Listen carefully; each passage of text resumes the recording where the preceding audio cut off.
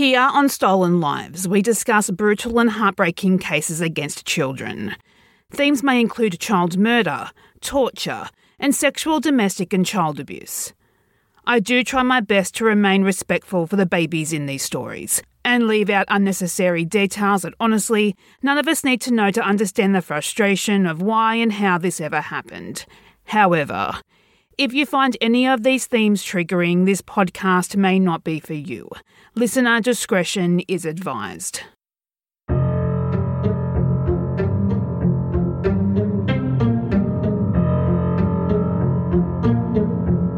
This week's episode is a listener suggestion from one of my favourite listeners and members of the Facebook group, John. John is always sharing the podcast on social media. I see you. I am eternally grateful for everyone who shares the podcast to get these stories heard by a wider audience. So thank you. October 1997, Bega, a safe and quiet town in country New South Wales, Australia. Two teenage girls are having a camp out with friends when one wanted to go for a walk to a nearby town to visit an ex-boyfriend to rekindle their relationship. Nichole and Lauren said goodbye to their friends and set off into the night. That would be the last time the girls would be ever seen alive again. Only a few hours later, a massive search party would come together, and 6 weeks later, the girls' bodies were found, murdered less than 2 miles from their home. The Bega schoolgirl murders, as this story would become infamously known as, remains two of the most notorious murders in Australia to this day. This is Lauren and Nichole's story.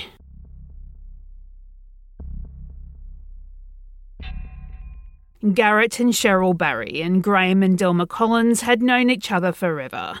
When both families had daughters 2 years apart, Nichole Emma Collins being born on November 14, 1980, and Lauren Margaret Barry on October 11, 1982. They knew their girls were destined to be best friends, and the two girls quickly became inseparable. They were more like sisters and friends.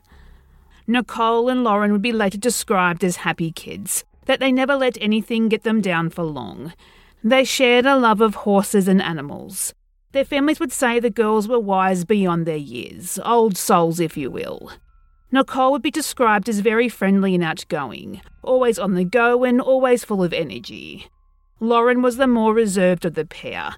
She was described as a homebody who loved spending time with her family. She was very close to her brother, 17-year-old Nathan, and at the time our story takes place, both girls were attending Bega High School, with Nichole in the 11th grade and Lauren in the 9th grade.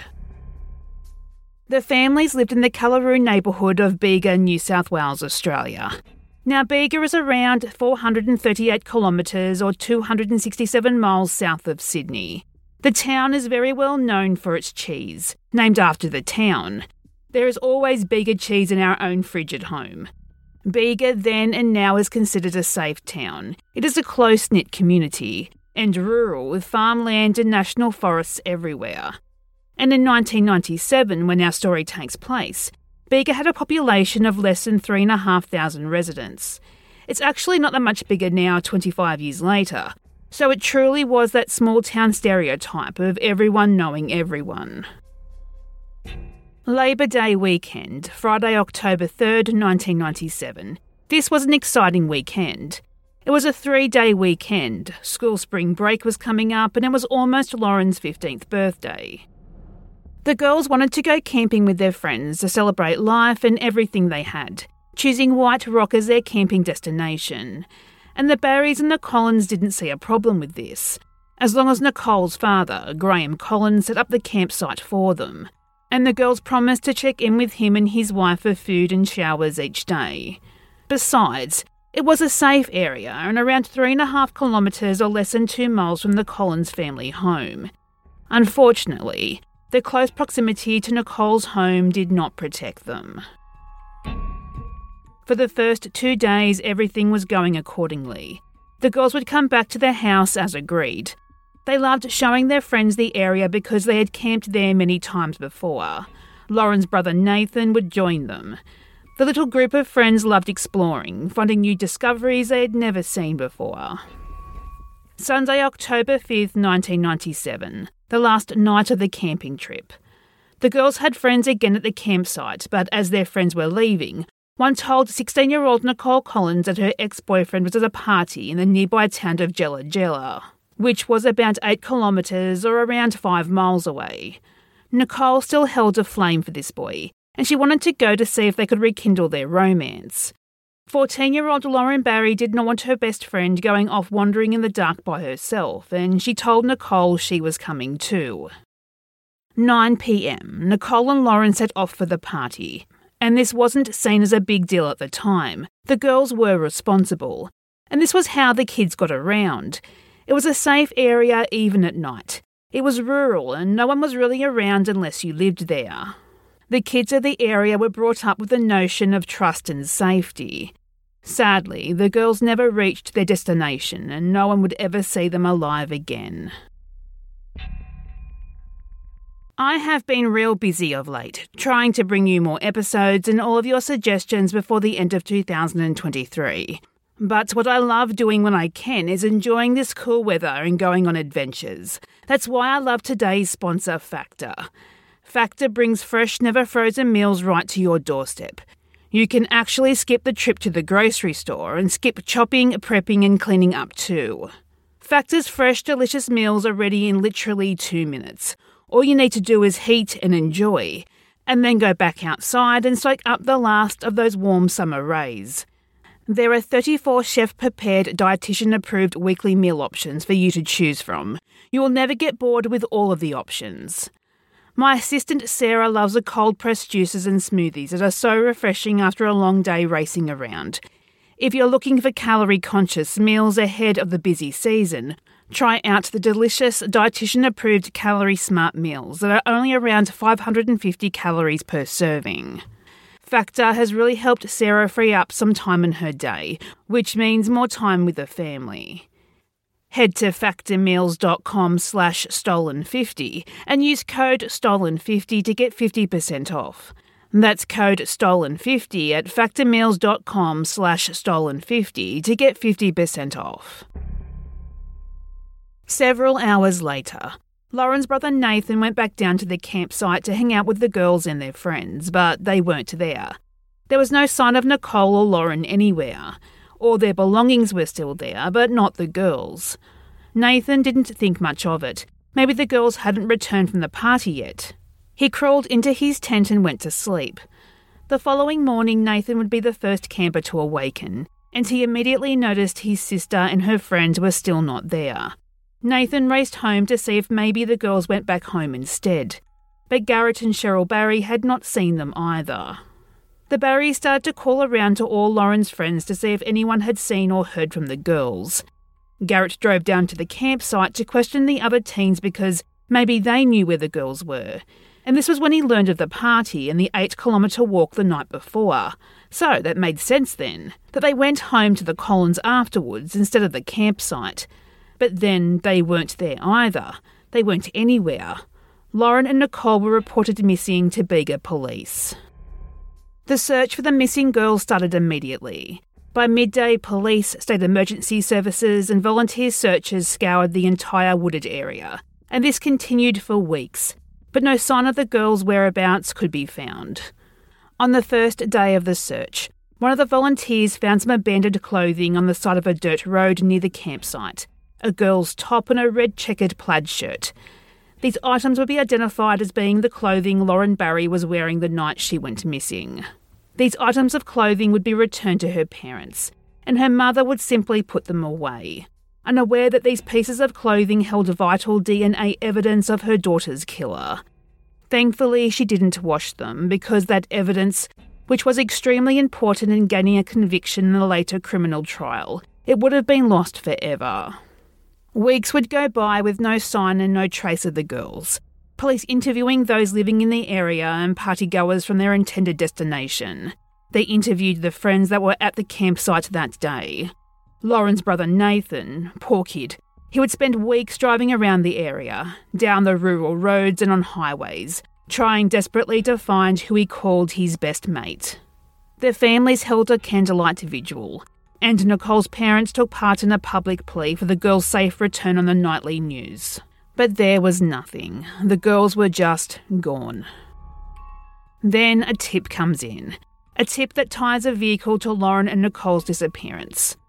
A woman was driving down Bega Tathra Road just before 10 p.m. on the night the girls went missing.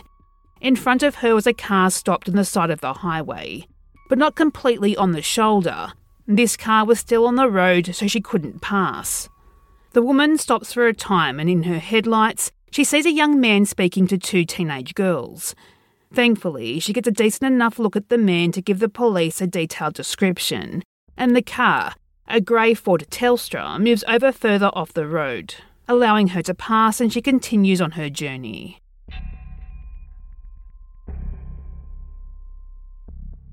October 25th, 1997. The investigation would change from a missing persons case to that of murder. That afternoon, Canberra police found an abandoned vehicle, a grey Ford Telstra, and when the police ran the plates, they found the car had been reported stolen about 6 weeks earlier.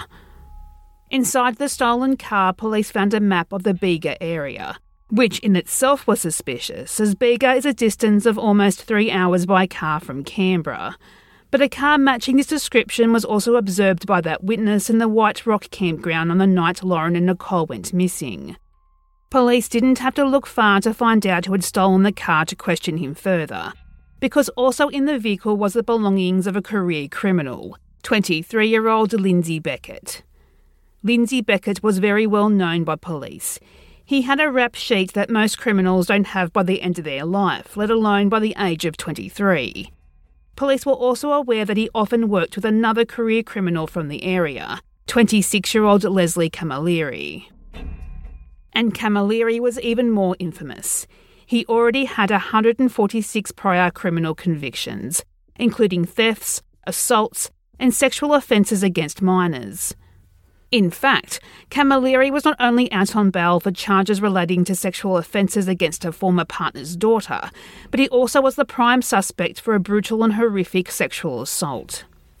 Only weeks before Lauren and Nichole went missing, on September 14th, 1997, 19-year-old Rosa Marie Gendarius was abducted in Canberra by two men in their 20s.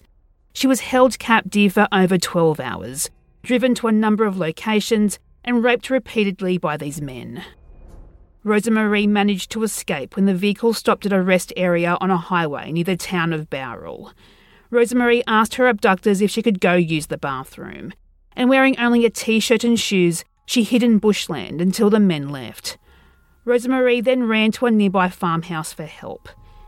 Even though Rosa Marie picked Camilleri from a photo lineup, there just wasn't enough evidence to convict him for this crime, and after 2 days of questioning, all charges were dropped.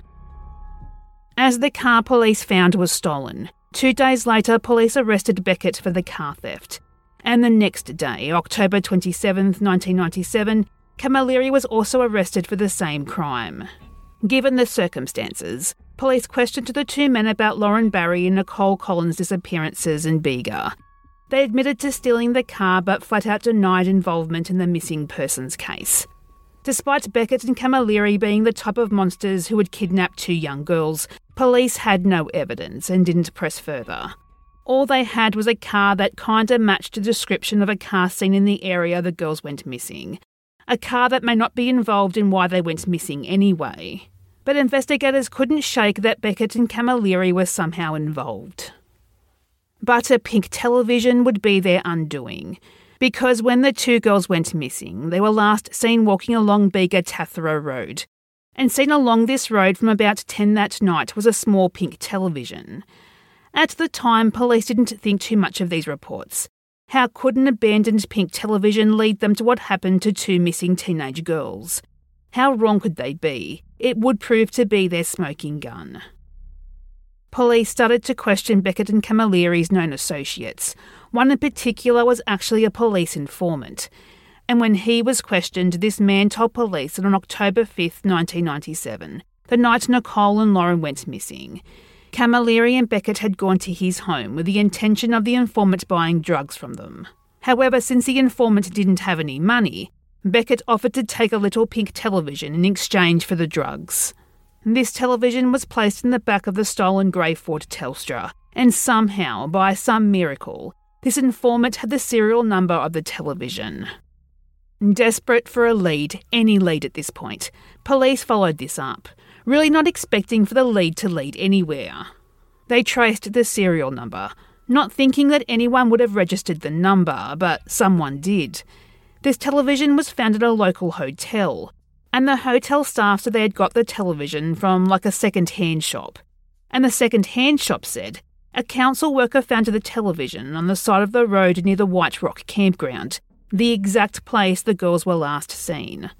This gave police exactly what they needed, because this pink television placed Camilleri and Beckett at the same place at the same time as the girls when they went missing. Police brought the men back in for questioning. Camilleri again denied being in Bega that night, denied knowing anything about the girls and denied being involved in their disappearances. But Beckett would quickly crumble to police pressure and he confessed. Beckett admitted to police everything that happened that night, and the following is an account from Beckett. This is extremely difficult to listen to and very graphic. I know I gave a warning at the top of the episode, but please, if you are sensitive to themes of sexual assault, maybe stop listening here. What these girls went through on this night is truly horrific.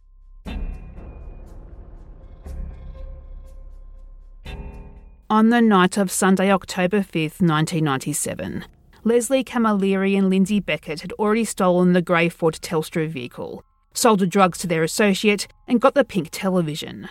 Then they just drove. They were drinking beer and injecting amphetamines. By 9 p.m, they had reached Bega and were driving down Bega Tathra Road. The men spotted two young girls on the side of the road. They pulled up alongside them and they had a short conversation, quickly convincing the girls to get into the car. However, with a pink television in the back, there just wasn't enough room. Beckett threw the television on the side of the road to make room for the girls. It seems Camilleri had learned from his previous alleged crime, because before closing the doors, Camilleri put the child locks on, so these rear doors could not be opened from the inside.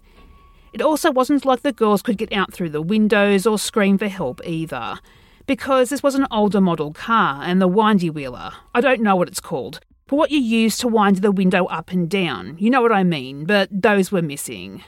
Camilleri was driving the car and they just kind of drove around with the girls and talked. Camilleri stopped at Tathra Beach. Here they hung out and drank more beer. The girls were probably excited. Here were two older men wanting their attention. Maybe they were flirting. The girls had no idea how quickly this would all change. Camilleri told the girls he would take them back to the campsite and he started to drive towards that direction. But at some point, something happens to the car that aggravates Camilleri, and that's when everything changes. He stomped the car and started screaming at them. The girls obviously had had enough, but when they tried to get out, they couldn't. And they couldn't roll the windows down either. They are panicking at this point. Camilleri then pulls a knife out of his pocket, pointing it at the girls. He threatens that if they tried to escape, he would kill them. He gave the knife to Beckett to keep the knife pointed at the girls so he could keep driving. The next 12 hours are horrific. Camilleri first drove near a rubbish tip on Old Wallagoot Road where he demanded the girls take their clothes off. They obviously refused, but it didn't matter. Both Camilleri and Beckett forcibly sexually assaulted them, all while the girls begged them to stop. Both men would then take turns driving further south, stopping at multiple secluded locations along the way, where the girls would be repeatedly sexually assaulted, as well as inside the vehicle as one of the other men drove. The girls would ask if they were going to die. Camilleri assured them that as long as they did what they were told, they were going to take them somewhere and tie them to a tree to give the men time to leave the area, and they would be fine. Camilleri would whisper to Beckett that this was never going to happen, telling his accomplice, "They can't go back. They can't go back." 8 a.m. the following morning, Monday, October 6th, 1997.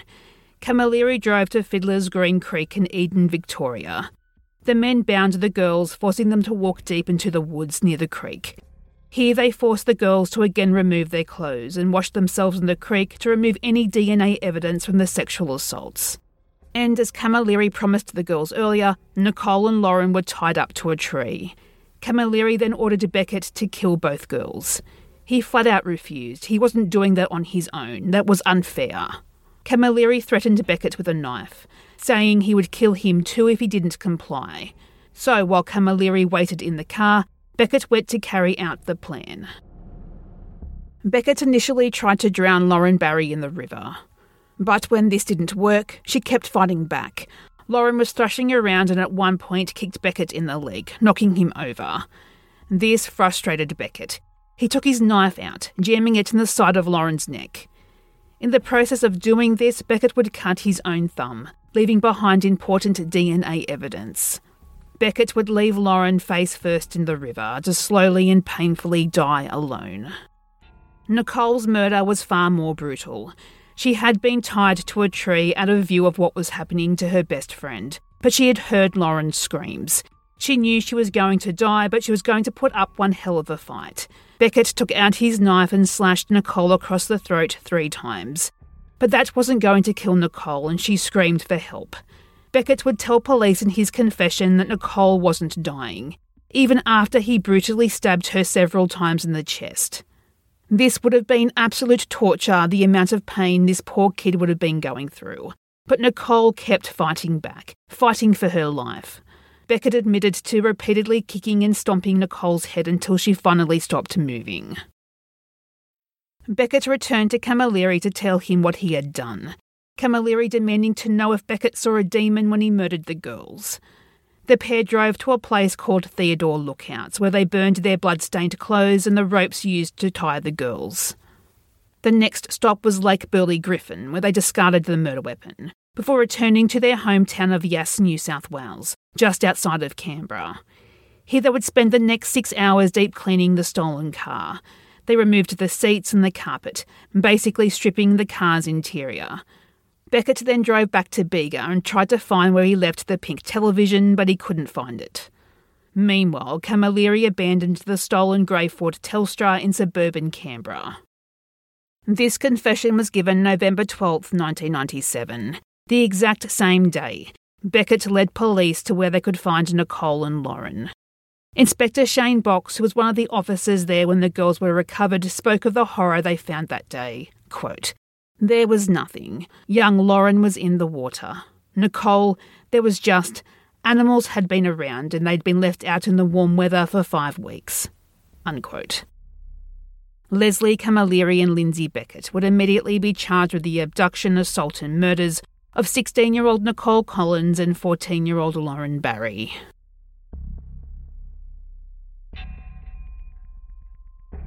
In an attempt to gain evidence to use in the criminal trials, police would go to each location Beckett said they sexually assaulted the girls. This would have been a grim task, but necessary to ensure these monsters would be locked away for a long time. He claimed he had no knowledge what happened that night, that he had been in a drug-induced stupor for the entirety of the time the girls were in the car. The physical evidence found would include the shirt Lauren was wearing that night, the same shirt they had already given back to her parents. As I said earlier, this shirt was thankfully never washed, and when it was forensically examined, it was found to have Camilleri's semen on it. At Ben Boyd National Park, police found Lauren's black rubber flashlight and Nichole's tampon. July 26, 1998. Lindsay Beckett pled guilty at the Supreme Court of Victoria. Beckett was sentenced to life imprisonment with the possibility of parole after 35 years. In sentencing, Justice Vincent spoke of the strong influence Camilleri had over Beckett, describing him as someone, quote, who had fallen under the influence of an older individual of much stronger personality, unquote. Beckett will be eligible for parole in 2033, when he will be 59 years old. Due to Leslie Camilleri's insistence he was not involved in the girls' murders, he pled not guilty. And it was his turn to front the Supreme Court of Victoria on February 15, 1999. The prosecution called upon 70 witnesses, including Leslie Beckett. The prosecution also had the forensic evidence against Camilleri. They found something that tied him to every location Beckett said the girls were sexually assaulted. And then they had his semen found on Lauren's shirt. There was no denying his involvement. So on April 27, 1999, Camilleri was found guilty, and sentenced to 2 terms of life imprisonment without the possibility of parole. Camilleri will spend the rest of his natural life behind bars. But this wouldn't be the last time Camilleri would be in front of a judge for a murder of a young teen. 2012. Camilleri appeared in the Melbourne Magistrates Court via video link from HM Prison Barwon, where he was serving his sentence. He pled guilty to the 1992 murder of 13-year-old Prudence Bird. Well, a 20-year murder mystery is drawing closer to a close in Victoria after bigger schoolgirl killer Leslie Camilleri admitted he's also responsible for the death of a 13-year-old girl. The Supreme Court heard the triple killer disputes aspects of the police case, leaving some questions still unanswered about the murder of Prue Bird. 13-year-old Prudence Bird vanished from the Melbourne suburb of Glenroy on February 2nd, 1992. A then 22-year-old Leslie Camilleri snatched Prudence from her home with several other men. Her uneaten lunch would be later found on a table in front of the television, the front door wide open. Prudence would be last seen distressed and calling for help, in the back of a light blue hatchback vehicle being driven away. These men held Prudence captive in a shed and sexually assaulted her before killing her. However, Camilleri would claim in his guilty plea that he acted alone and the murder was an accident after he abducted the girl. That he had hog-tied her with cable ties and threw her in the back of the car, accidentally killing her. But the forensic evidence and the witness reports do not support this. Camilleri was not alone in committing this brutal murder. The judge ruled Camilleri will always remain a danger to young girls and sentenced him to life imprisonment without the possibility of parole. His 3rd life sentence. There is a special place in hell for monsters like Leslie Camilleri.